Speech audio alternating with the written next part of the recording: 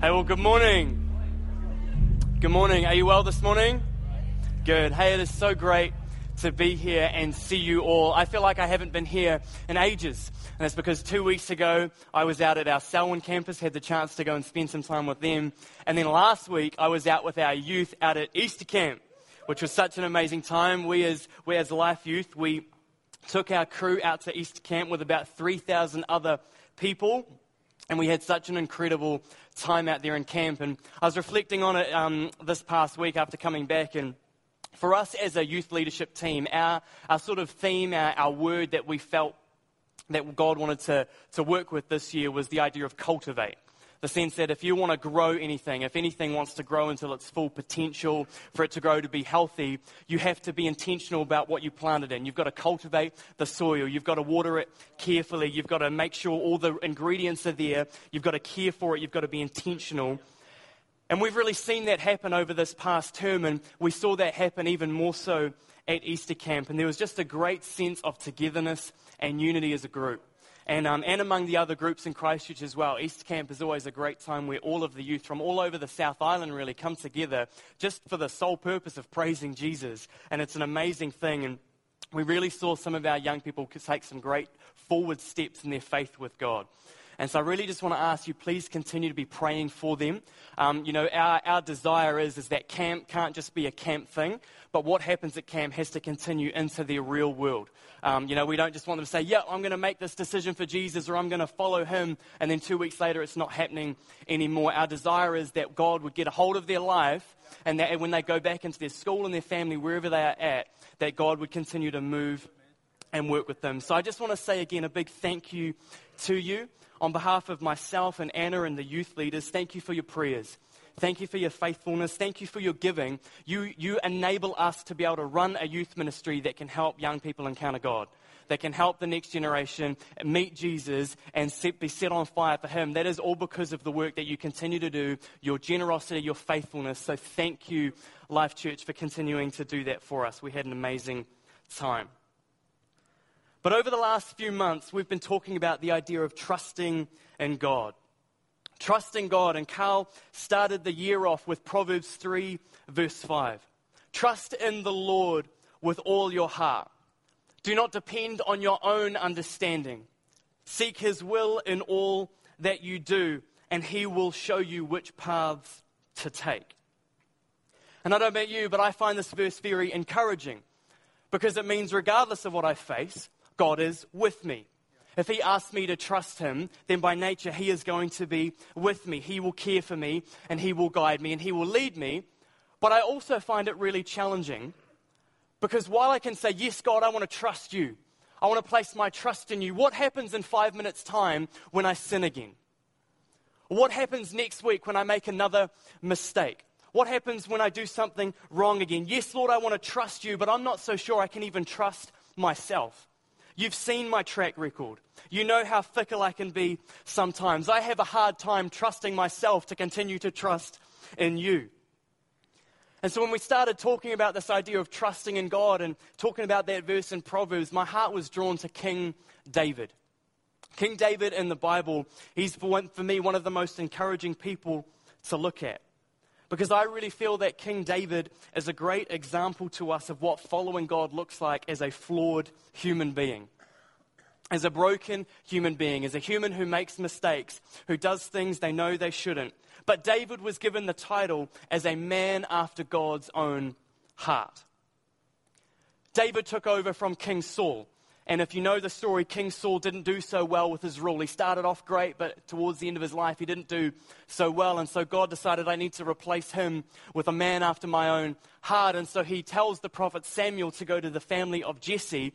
And in the family of Jesse, one of his sons will become the next king of Israel. And so we read it here in 1 Samuel 13. This is Samuel talking to Saul. But now your kingdom must end, for the Lord has sought out a man after his own heart. The Lord has already appointed him to be the leader of his people, because you have not kept the Lord's command. And so Samuel says this to Saul, and he goes to Jesse's family, and he sees David, and he anoints him to be the future king over God's people. And David was anointed to be king over Israel when he was somewhere between sort of 8 and 15 years old. He was sort of a pre-adolescent. He was a young man. From that young age, God chooses him to be the future king and ruler over his people. Right from that young age, God sees David as a man after his own heart. He doesn't look at him and say, you will become a man after my own heart. No, he sees the future that God has put within him. He sees the life that he will go to lead. And so he declares the future over David's life. You are a man after my own heart. And we could do a whole sermon on there about speaking the future over our young people, declaring the futures that we see in them. But that's what Samuel does to David. He says, you will be a man, you are a man after God's own heart. Knowing full well the mistakes that David would go on to make later in his life. God knew that David would commit adultery. He would sleep with someone else's wife, and then he would have her husband killed in battle because he got her pregnant. This was still a man that God saw after his own heart. It doesn't mean that God was pleased with David for doing those things. And we see that David was actually severely punished for his actions. But God could see the nature of his heart. That he was a man whose primary desire in life was to live after God, was to serve God, and actually to lead people into a better relationship with him. David's desire was to lead the nation of Israel into a right relationship with God, to lead them to a place of trusting in God. And so I find David very encouraging, because while I haven't slept with another man's wife and then had him killed, I do make mistakes all the time.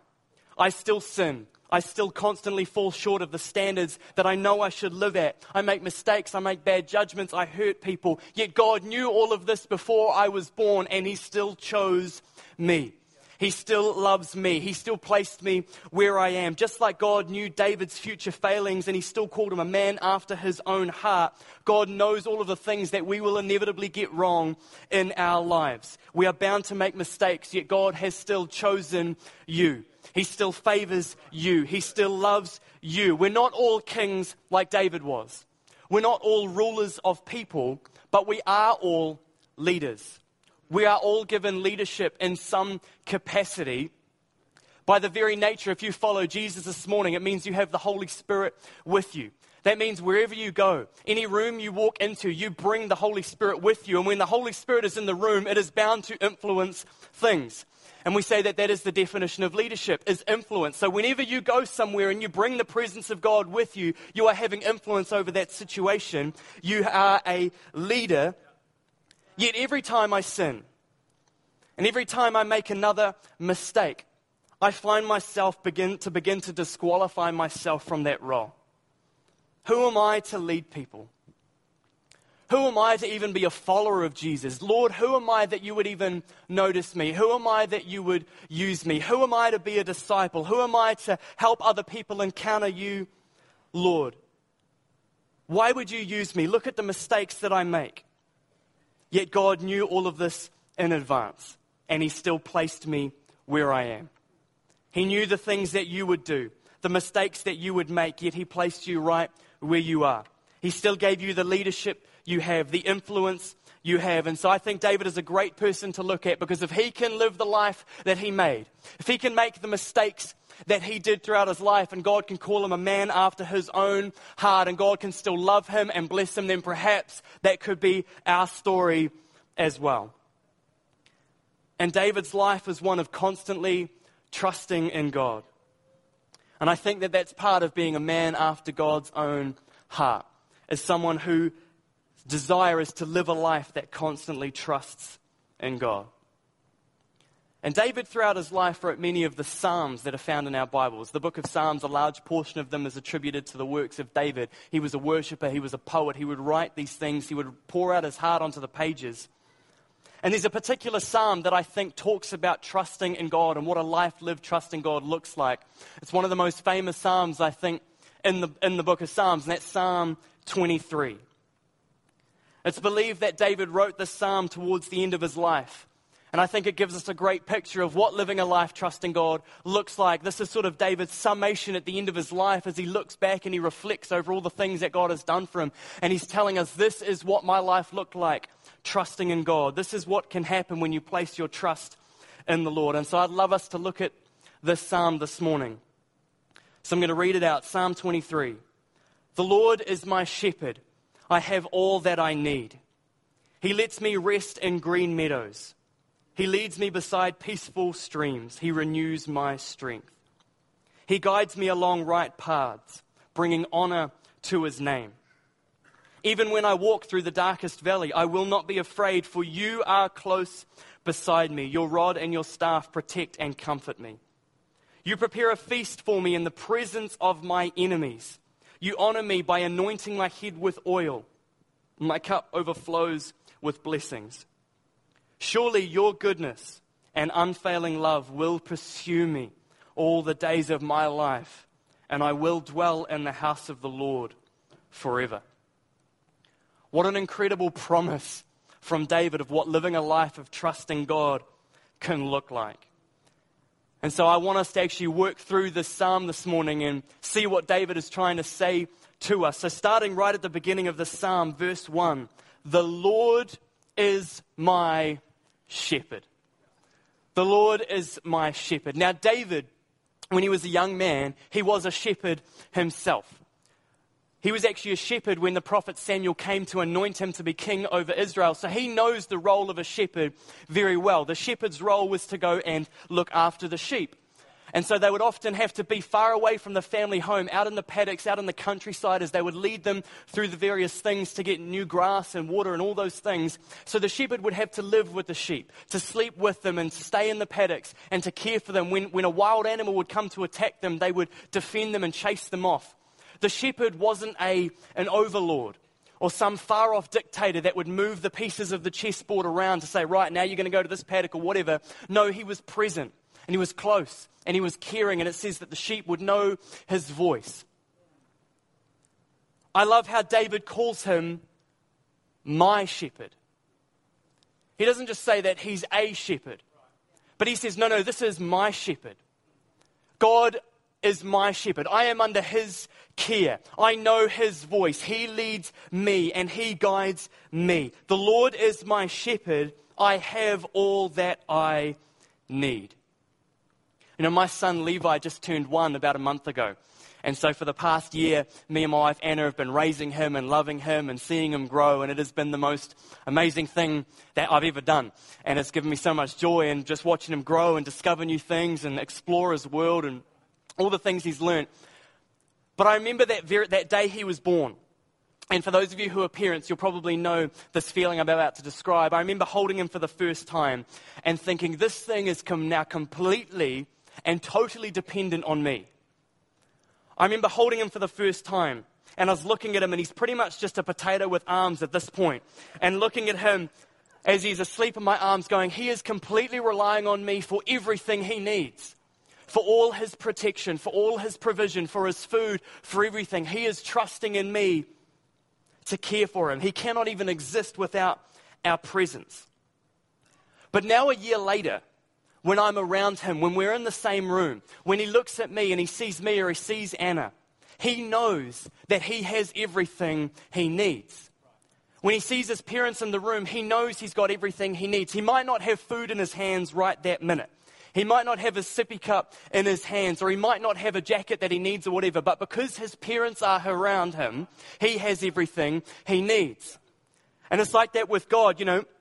When the shepherd is with me, all of my needs are taken care of. I might not understand the timing. I might not have it in my hands right this minute, but because I am around the shepherd, I have all that I need. And I also like to read it as a declaration, not just as a statement. But that because the Lord is my shepherd, then I have everything I need. Because I have Jesus, because I follow him, because of what he did for me on the cross that we celebrated last week, then I have all that I need. If I get nothing else in this life, if my situation never changes, if my finances never improve, or whatever it is I'm going through, because I have Jesus, then I have all that I need. He lets me rest in green meadows. He leads me beside peaceful streams. He renews my strength. Now, to me, this just sounds like a Kiwi summer holiday. You know, going to Central Otago or going up north somewhere. You know, green rolling hills and lovely rivers and all this sort of stuff. It sounds amazing to us as humans. But to a sheep, as we're talking about, for a sheep, this is the perfect environment it needs in order for it to thrive. When it is in this environment, it has everything it needs to do exactly what it needs to do to eat, sleep, and drink. This is the perfect environment for the sheep to thrive. And so the shepherd is leading his sheep to the place that is best for them, placing them in the best environment possible. And when we place our trust in God, when we allow him to lead us and guide us, he will lead us to the best environment for us. You know, we're all wired differently. We have different gifts, different strengths, and God has an environment that he wants to place us in based on the way he has made us in order to have the greatest impact for his kingdom, for you to use your gifts. He doesn't just lead us somewhere to rest our way to eternity. It's not saying that he leads us to this paradisical place where we can just lie down and it's comfortable and all our problems are forgotten about and we can just lie there until kingdom come one day. But it says he leads us there to renew my strength. I need strength to do the work. I need strength to do the work. And when you find that environment where you feel, man, God has made me to do this, you actually renew your strength.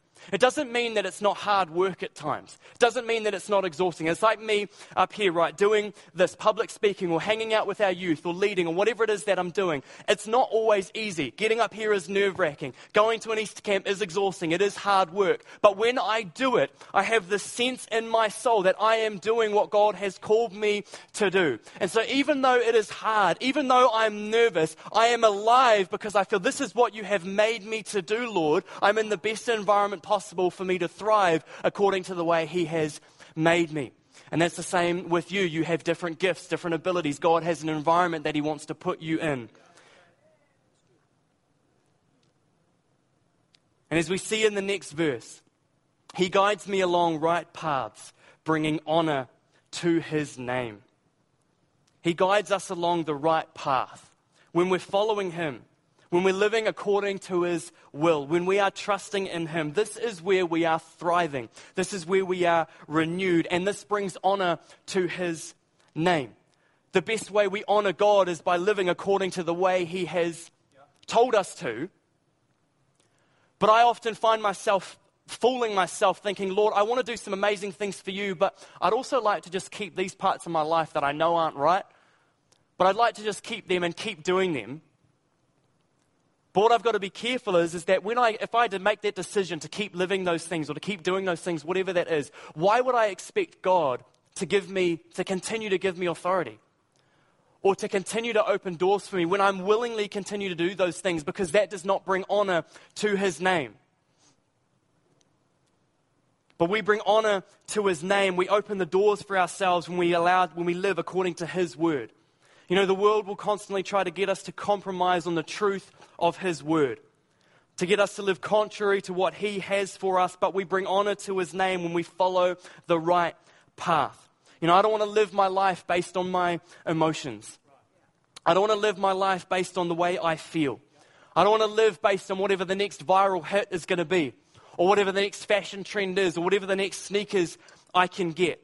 I want to live my life on something that is unchanging, on something that is stable, on something that is powerful, on something that will withstand any trial, something that stands the test of time, and that is the Word of God. You cannot replace it.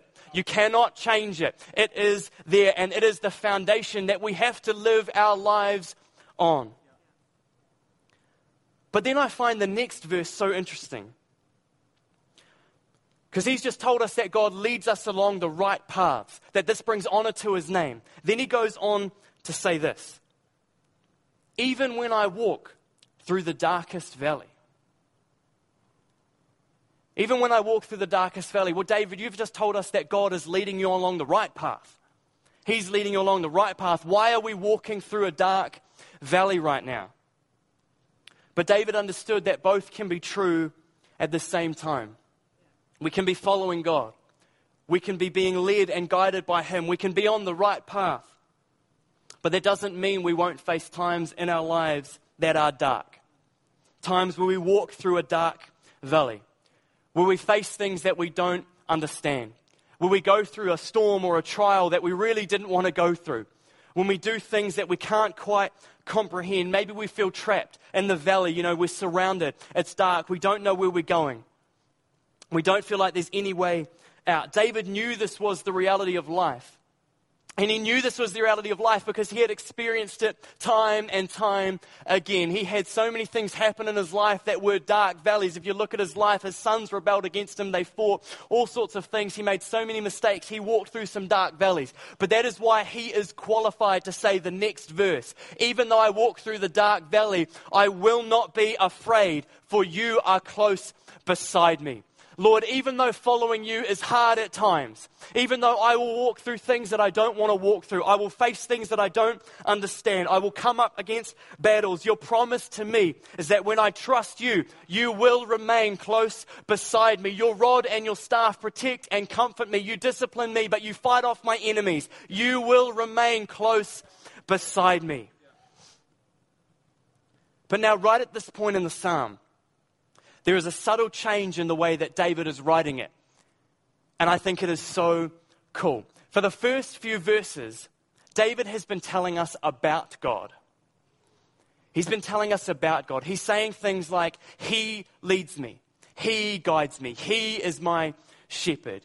He leads me along the right paths. But not in this verse. Can we go back to the slide before?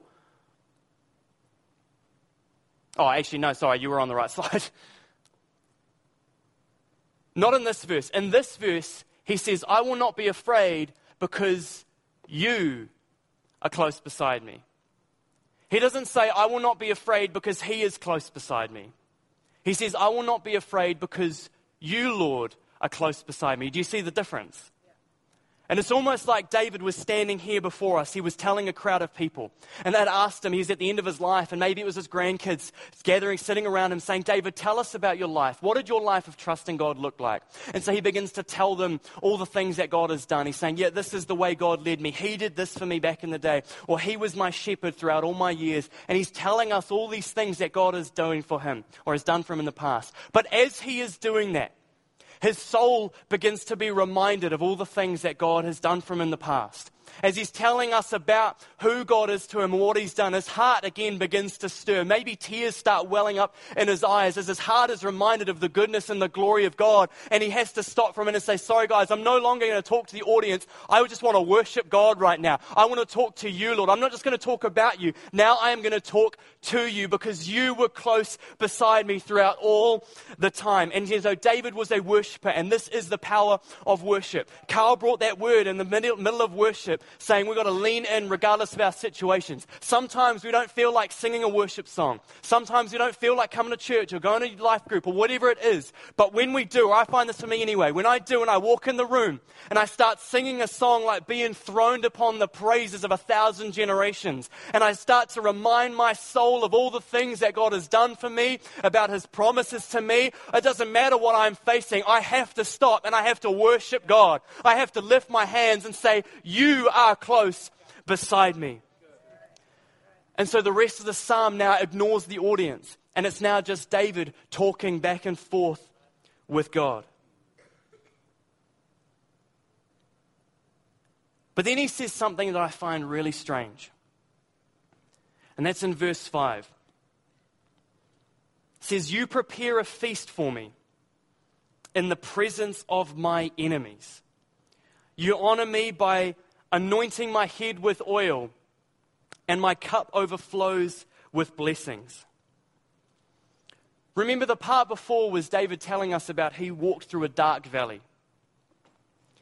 He walked through a dark valley. He's going through a situation he doesn't understand. Maybe it's a storm, maybe it's a trial or whatever it is. He's walking through a dark valley. Why on earth is God preparing a table for him now in the middle of this dark valley? It's like, God, why are we stopping for a feast? Can't we just get through the other end of this valley? Can't we just pick up the pace and get out of this thing, and then we'll stop and celebrate? Why are we pausing? Why on earth are we preparing a feast? And I'll admit, I don't fully understand this metaphor. But what I do understand is that in Jewish culture, in this time, you would usually only be preparing a large feast or a banquet table for someone who was an honored guest. Maybe someone was coming to your home, or someone was coming from out of town, and you wanted to show them that you valued them, that you honored them, that you respected who they were. And so we have this picture of David walking through a dark valley. And he's in the midst of a storm. He's going through a trial. He can't see any way out. He's confused. He doesn't understand. He's sort of fumbling his way through the dark.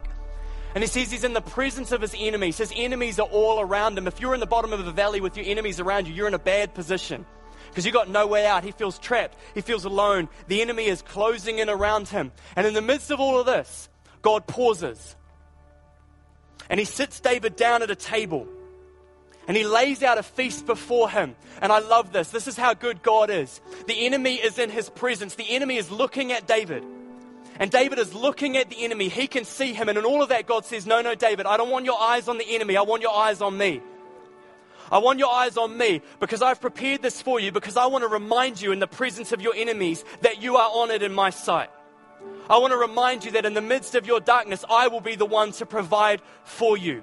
I know that you're surrounded by your enemies, but I'm going to again anoint your head with oil. I want to remind you that I am the one who has placed you here. That I am the one who has called you. That you are under my protection. You are under my authority and my anointing. And I know you're in a darkness right now and you don't understand what's going on. But I want to remind you that that does not define who you are. What you are facing right now does not stop the calling that I have given for you. This will not stay. You will get through this. And I want to remind you of all of this. I'm preparing a feast before you because in the presence of your enemies, I want you to know that I am still in control. He prepares a table for me in the presence of my enemies. And in the presence of my enemies, in the middle of my storm, He revalidates who I am and what I am here to do. And that the darkness will have no hold on my life. That what I am facing now does not define who I am. It does not remove the anointing off my life. It does not stop the calling that God has given me. Yes, we will walk through hard times, but it does not define who you are. Yes, there is an enemy that is out there to get us, but he has no authority over us. It says, no weapon formed against you will prevail. Jesus has already won the victory. The enemy is defeated. You are God's possession, and you belong to Him and Him alone. My cup overflows with blessings. I can't contain the things that God has done for me. It overflows. It has to spill out into other people's lives. It spills out into my family, into my friends. But now we come to the end of the psalm with verse 6. Surely, after all of that, surely your goodness and your unfailing love will pursue me all the days of my life, and I will live in the house of the Lord forever. The house of the Lord is where His presence dwells. What is the promise of a life lived trusting God? That He will be your shepherd. That He will provide you with all you need if you remain close to Him. That He has gifted you to build His kingdom, and if you follow Him, He will place you in the best environment for you to thrive. Not just to go through life surviving or go, I've just got to make it through the next thing. But to live a life that says, I am alive and I am thriving because I'm doing what God has called me to do. And even though following Him will be hard at times, even though we'll go through things that we don't understand, things we don't want to face, His promise is that He is close beside us, that He will never leave you, He will never forsake you, and His goodness and His mercy and His unfailing love towards you will pursue you all the days of your life, and you will live in the presence of the Lord forever.